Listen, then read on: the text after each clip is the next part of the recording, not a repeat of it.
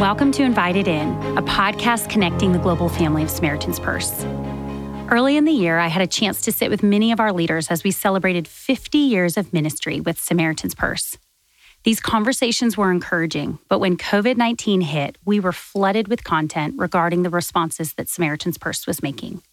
So we're excited to get back to the heart of our leadership as their words and testimony offer encouragement and hope today. Ron Wilcox serves as the Chief Operating Officer for Samaritan's Purse. He initially came as an internal auditor over 15 years ago. Listen as Ron shares how God called him out of a long career in corporate work to do kingdom work here at Samaritan's Purse. He gives great insight on his many years of ministry and leadership. Thanks, Ron, for joining me. Okay, thanks, Christy. That's a long story. We've got time for that. But basically, God led me into a career in public accounting. I was a certified public accountant. It goes back to a lady you've already interviewed, Susan Wilcox, my wife. We started dating in high school and fell in love, got married after my sophomore year in college. And then as I was graduating, preparing to graduate as accounting major, her mother called Dick Capon, Mr. Capon of Capon & Krause, said, "Hey, I've got a son-in-law that's graduating accounting major. Could you use somebody?" He reached out, and I joined him and joined the firm of Capon & Krause. I was with them for roughly 20 years, partnered with them, and just really, Dick Capon was my mentor. He, both in the business aspect and in Christian aspect, as far as just speaking into my life, and had a huge impact. So I did that, again, prepared me for business, running an accounting firm. I spun off and then had my own firm for about 8 years. But Susan and I had been praying we felt the Lord calling us to full-time kingdom work. We'd been involved in our church, our local congregation. We led youth for years and years, both junior and senior high, active in leadership in the church, but just felt there was more that God was calling us to. And then we started probably in 1993, praying earnestly. We looked at some mission organizations then, but we had 2 teenage children, 2 preteens, and they felt probably not the right time to do that. So we listened to them rather than God and didn't go. But then God kept dealing with us. Susan and I, we were doing separate devotions, and we remember the time we were just sharing that we ended up both being on Abraham about God called him to leave everything, leave home and family, and he did, and we were just sharing with each other, and it was at the same time we were doing separate devotional studies, but both on that theme, both of us centered on that theme.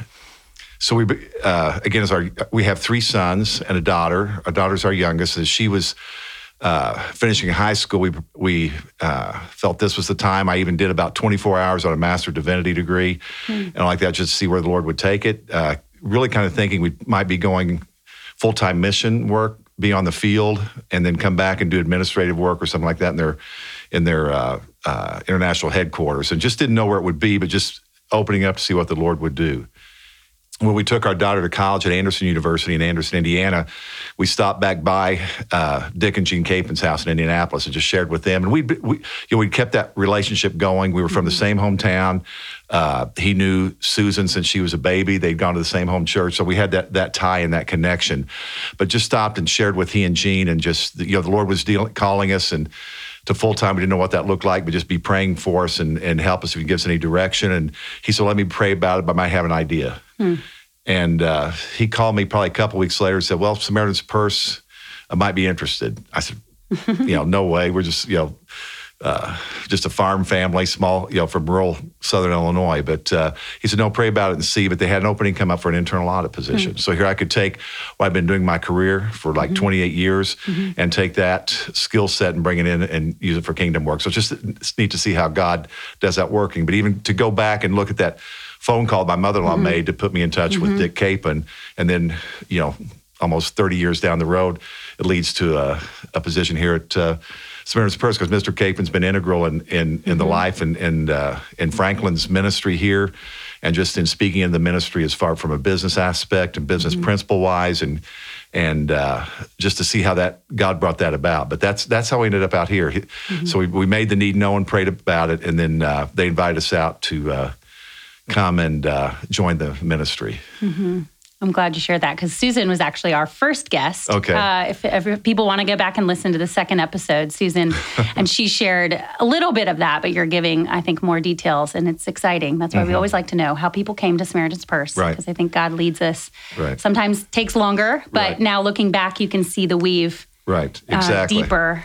Exactly, and it was just amazing to see how, again, it wasn't wasted 28 years. Right. God could use that, and then with the skill set you gain as a CPA and in public accounting, it can prepare you for a lot of different approaches, different aspects, and so God doesn't waste anything. Right, exactly. And so when Susan was here, she explained, that you got to travel quite a bit early on. So can you talk to me about that traveling? Because I think you've seen so many projects of Samaritan's Purse, and you see the deep, nitty gritty. Can you talk to us about that? Right. It was in the internal audit role. Again, we were looking to see again that we were doing we were following policy, procedure, and again, high accountability. Franklin is strong on that as far as we want to be accountable and good stewards of what we have. So we're going out to make sure that the practices, the controls we have in place are being followed, and the reports we get back for the field are accurate. So that it involved both work with our international field project offices. I traveled to all but about 2 of those, and then Operation Christmas Child shoebox distributions, working with all the departments here. So I did that for about 6.5 years. So it gave me, insight to the ministry, how it operated, how it flowed. It really helped me as I moved into the new role. Then understood how it operated. We traveled probably 30 different countries. I was up until I changed the role. I was traveling about 120, 130 days a year. Wow. But again, we loved it. Franklin was. We were very blessed. We'd ask. When I joined the ministry, if Susan could travel with me at our expense, and he graciously agreed to that. So probably about 2/3 of the trips she made with me. So it gave her insight to know how to pray and just be involved, engaged in the ministry, even though she wasn't actually gainfully employed by Samaritan's Purse. She could see it front line. She'd go out and have the fun times. I'd be back doing the accounting work. But Susan, and she flourished in that role. So when you came, that was 15 years ago, correct? Or 16? 17. Okay. Yeah, 16 years ago, okay, 2004, so March of 2004. Can you remember, because now we have, 17 country offices? Right. 4 affiliate offices. So what did it look like then, and how has it changed? We were around that, probably about 13 to 15 field offices, so not much expansion there. Franklin's tried to, we want to try to keep it in the 18 to 20 range, so we've continued to do that. So I think we've expanded the scope of operations. So when you add the field hospital, the medical side, there's been significant expansion that way. I think we've gone deeper, more prevalent in the programs we're doing, especially feeding programs, medical side, and like that. So it's probably the same number of countries, but what we do within the countries has grown significantly. Operation Christmas Child, again, maybe we were 2.5, 3 million boxes when we came. So you see, now we're at worldwide 10.5, 10.6, whatever the number is, and just the expansion there, and then the disaster relief side. We were when I came, I think we were two disaster units. Now we're at 8. 5 in North Wilkesboro, 2 in Texas, and 1 in California. So the scope has expanded significantly. So can you talk to me? I know Susan shared quite a bit when you did switch roles to, when you got asked to be the chief operating officer, and how that really did change things. Can you talk to us about that? What did the shift look like? Did you travel less? Because you said you were traveling quite a bit. How did you handle the change?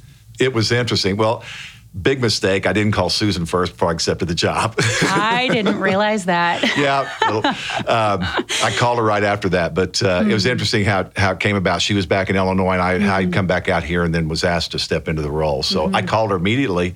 But no, it was... She reminds me of that. But... it caught me by surprise. I wasn't anticipating that. I was content in the role and felt God was using me in that role in the internal audit side. And we had expanded. We'd brought on Donna Pierce at that point, and the role was expanding, but was content in that. But then Franklin asked me to step in interim basis wise into the COO role. So again, I just wanted to be a willing servant and trusting in that God had spoken to his heart and going with that way. So we agreed to do that.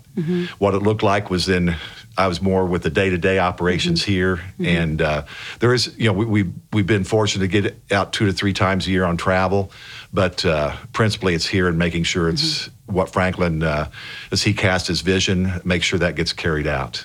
And I love how you said, the Lord doesn't waste things and he prepares you, because you probably wouldn't have chosen this role. You probably, but now you can see the way that the Lord prepared you. Right. I think if you look at it, especially the public accounting side, when you're, running a public accounting office, you're managing, 200, 300, 400 clients, a lot of things going on, shifting left to right, meeting the deadlines and all like that. So, that's constant. We were heavy in accounting, bookkeeping, and tax work. I did probably about 25% audit work, but again, it prepares you for it to be able to handle or deal with constantly changing situations and crises that might come up. But you did step into a role unexpectedly. And I think of Moses, and I love the way Jethro came to him, and said, what you're doing is not right. He was overwhelmed. He was dealing with the people, just managing too much, because I think he walked into a role unexpectedly. And he said, you need to delegate, you need to put people around you. What did you do? Or were you just kind of putting out fires, reacting? Were you able to kind of wisely have counsel? Yes, I think part of the advantage of stepping into the COO role from being internal audit, I knew everybody. I'd worked with the leaders. I'd worked with all the vice presidents. So we had a relationship already. I wasn't coming in cold. Okay. So we had a trust level developed. But then, again, I leaned heavily on the Lord and heavily on Mr. Capon. We'd have, probably usually daily phone calls, seeking his input. Phyllis Payne was another key one to speak into me. Again, trusting the ones that have been here that knew Franklin's heart, knew the ministry, but again, I don't pretend that I have all the answers. I'm not afraid to ask questions. And so it's going, but relying on, a lot on Mr. Capon. And so in ministry work, I know you can get weary. You can get tired. There's spiritual attacks. It is a heavy load. How do you keep walking the faith, and keep the course? Be in the Word and prayer. And then again, I think for us, what's worked is it's with Susan and I have that relationship that we share, and we work together with. It's a partnership. We've done that in all our work with the ministry. Again, she may not be employed, but she's a valuable piece of and part of what I do and what we do here. And it's that partnership that keeps it going. She can see, she knows me better than anybody, and if I start steering wrong, she's got that gift of discernment and can get me back on the right path. But I think it's being open and honest. Again, and being open to share from your heart. If you're struggling, I've got the 2 gentlemen from my church. I've got a few other dear friends, VP wise, that I can go to, and they're watching out for me. And it's being open that way. And I admit I don't have all the answers, but you got to trust the Lord. He does, and just keep relying on Him. Because that's also what I wanted to know, what you would say to people that are thinking about ministry. Most of the people that listen to this are already serving, but there are some that maybe, and especially the new apprentices that we're sending, what would you say to them about ministry? Because you went from a corporate or civilian world to ministry. What was the change? The big impact for me was about the kingdom work. I mean, I was fulfilled. We were reasonably successful on the accounting side and had what we thought was a good life, but that was the missing piece was a kingdom impact. And that's what's been the difference in coming with Samaritan's Purse, because that's what we're about. And I think one of the key, Susan may have shared in her podcast, I don't remember, but as the Lord, as we were making this transition, 3 key words: surrender, trust, and obey. The Lord just laid that on our hearts, and that's what we followed, applied in our lives as we came out here and made the adjustment. And that's carried through as we go. Surrender, trust, and obey. That's really good. I'm clinging to that because Edward and I are still in that transition. You know, we left a civilian world and same thing. It was wonderful, and we were, successful in the world's eyes. But coming here, we've realized, we're building a kingdom beyond this world now. And it is exciting and challenging, but it does come with a cost. I think it is hard. There's spiritual warfare. And I think those 3 things are, great to cling to And is there a scripture that has been particularly, I know it probably changes with seasons, but something you cling to? No, it still goes back to Proverbs 3, 5, and 6. Trust in the Lord with all your heart, lean not on your own understanding. In all your ways, acknowledge him, and he'll direct your paths. And that's been my favorite. I was on the school board for about 16 years back in our hometown, and was president for about half of that time, and would challenge the graduates each year at graduation with that verse. It's impacted me my whole life. And then God's proven faithful. I can't do this on my own. Susan and I still kind of pinch ourselves. You could believe what we're doing, or what God's allowed us to do, and I can't do it on my own. Got to rely on God to do that and provide. But again, Franklin's leadership has been strong. He's been supportive the whole way through. And the leadership here, they've been so gracious, so accepting, good friends, and I can, even I ask them to hold me accountable, and we have that we have an open relationship, open and honest relationship, I feel. And you mentioned, I know in the early years, Susan was able to travel with you and get to see that, but now you don't travel as much, correct? That's correct. And I know, so how does that change your marriage even? Because I think that is something I'm seeing when I do get to go, or when I do get a better glimpse, it's easier to pray and be on the same page. But when you're not, we still have several, most of more domestic side, especially Operation Christmas Child, and then the disaster relief pieces and all like that. We've had opportunity with that, and she's the CHO, right? Chief Hugging Officer for Samaritan's Purse. So she still has that engagement, that opportunity to engage. It's harder, but I think what they've done with the spousal support group is she was one of the ones that initiated that, and then several other ladies coming alongside her. But that's helped her keep involved, engaged. But it's not, I admit it's not the same as when we're out there on the field.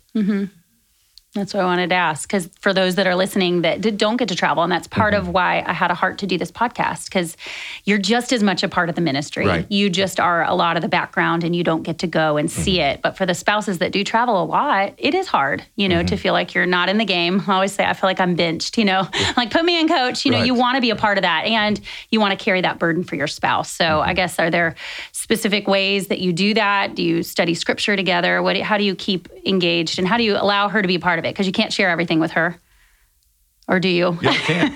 Well, she's my prayer warrior, and she's my support. That's I go to her, and I trust her. God's gifted her with a keen sense of discernment and spiritual insight, and so she's one of the first ones, other than Mr. Cape, and she's one of she's the one I would go to with that. I trust her. Again, we pray for each other daily, obviously. And but again, I trust as God speaks to her, I'm not afraid to let her know and ask her wisdom and insight on that. So keeping her engaged that way. We miss the field, obviously, because you're front line and have the experience on that. She loves any time we can get out. But again, I don't have any problem with sharing with her. We've been it's been a partnership all the way through, almost 46 years in May. And I don't want to change that. It's worked. God's blessed it. And can you talk to me about your family? Because I know you're a grandfather. And you guys have grandchildren, some local, some far away. Yeah, we have 3 sons. Oldest, Ronnie, is Kankakee, Illinois, just south of Chicago. He's in school administration. He's an athletic director for the district. Married, he has 5 children, 4 girls with the new one, 4 girls and 1 boy. Wow. And then Greg he's in our hometown in Mount Carmel, Illinois. He's a CPA with his own accounting practice, and he's married and has 2 boys. And then Travis is our youngest son. He's in nursing, and he's a case administrator in the emergency room. He is married and has 3 children, 2 girls and a boy. And then Jessica is our daughter, and her and her husband, Jeremy, live here in Boone. He's engaged with the ministry and disaster relief as a church coordinator, and they have 2 sons. So 12 grandchildren. Well, it must be hard because some don't live here, so to not get to see them as often. We keep the roads hot. We put on a lot of miles. Yeah, yes, we just got back at 10:30 last night. So, really? Well, that's what I wondered, because you run a busy schedule, and you can't go see them all the time, and that must be hard. We do. Susan, the Lord's blessed, and like this past week, she drove back on Tuesday. I flew in and joined her Friday, so I had a short time, but we try to maximize the time. That's awesome. They're a blessing. That's awesome. Well, circling back to your early travels, I know you probably don't have a favorite place, but is there a story that in particular you've seen the Lord work in a way that they didn't have a need and they got one, or, a time where you got to see it firsthand as you were traveling? It's really more on the domestics where I saw the Lord move. Again, was the Ebola situation when we were dealing with Kent Brantley and Ken Isaacs and Franklin and I were meeting back at the boardroom, and then the critical time when the fever spiked. We know we're going to get the vaccine in time, but just see how God moved, especially when Franklin had shared about he went back into his office and prayed, felt the darkness coming over the room. We were in spiritual warfare, and to him to be so real with that, and then to see how the Lord worked. That's probably my years. That's been the most impactful. Just to see how the Lord took what could have been a grave situation. Lord, what are you doing? The flights were delayed. Get the vaccine over. Melissa remembers this, but just to see how the Lord moved and how the Lord got the glory and honor from it. But Franklin, his sincerity to the earnestness in prayer and seeking the Lord out, and see how the Lord moved. I'll never forget that experience. Yeah, I can't imagine being a part of the leadership in that situation.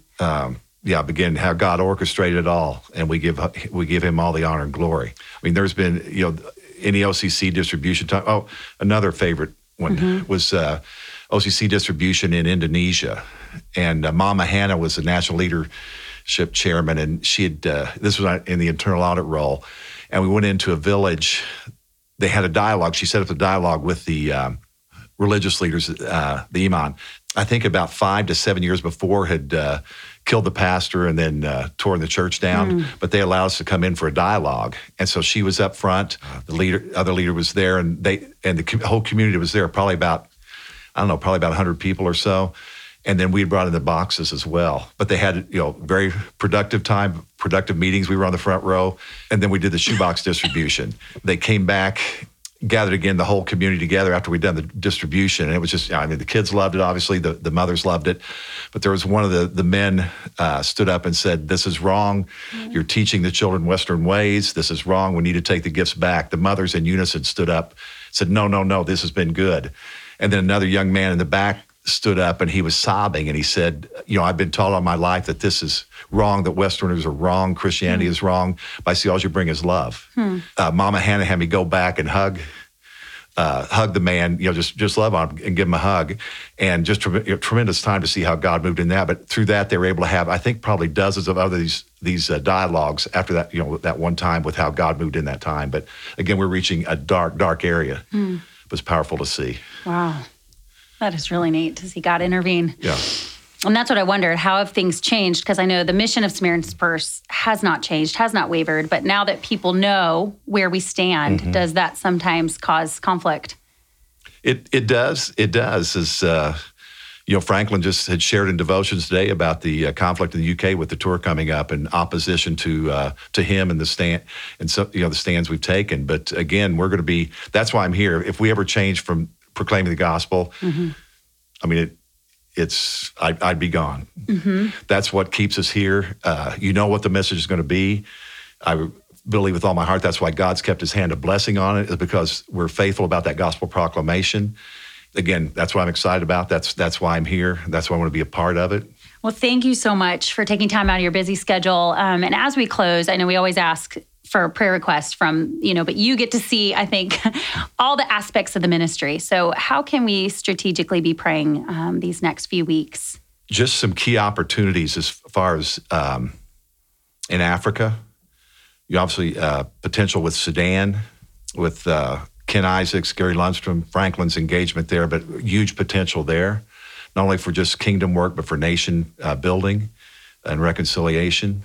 Obviously, Franklin with the UK tour, opportunities there with the gospel. Well, that's awesome. We appreciate it because I think HP, everybody has a different vantage point in the ministry and more heavy burdens on their heart, but we just wanted to hear that from you. And we appreciate you sharing the personal side and the ministry side and just taking the time for us today.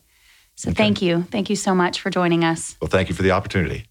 I loved hearing the way that God led and prepared both Ron and Susan's heart for ministry. He left a very successful career as the Lord prompted his heart to serve in full-time ministry. I hope that you are encouraged to hear his servant's heart and as he leads Samaritan's Purse with a commitment to the gospel of Jesus Christ. I love the key words that he lives by: surrender, trust, and obey. And I want to close with a scripture that reminds me of those words.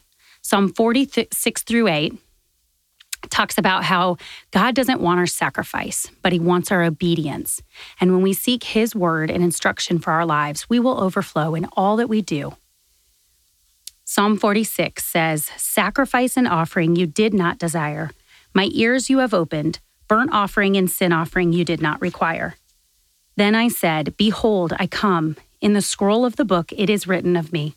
I delight to do your will, O my God, and your law is within my heart. I have proclaimed the good news of righteousness in the great assembly. Indeed, I did not restrain my lips. Again, thanks for tuning in. I hope you were challenged by Ron, and I just loved hearing more of his heart and more of his testimony. And again, like God's word says, we need to know God's word so that we can testify to it. Thanks again for tuning in, and have a great week.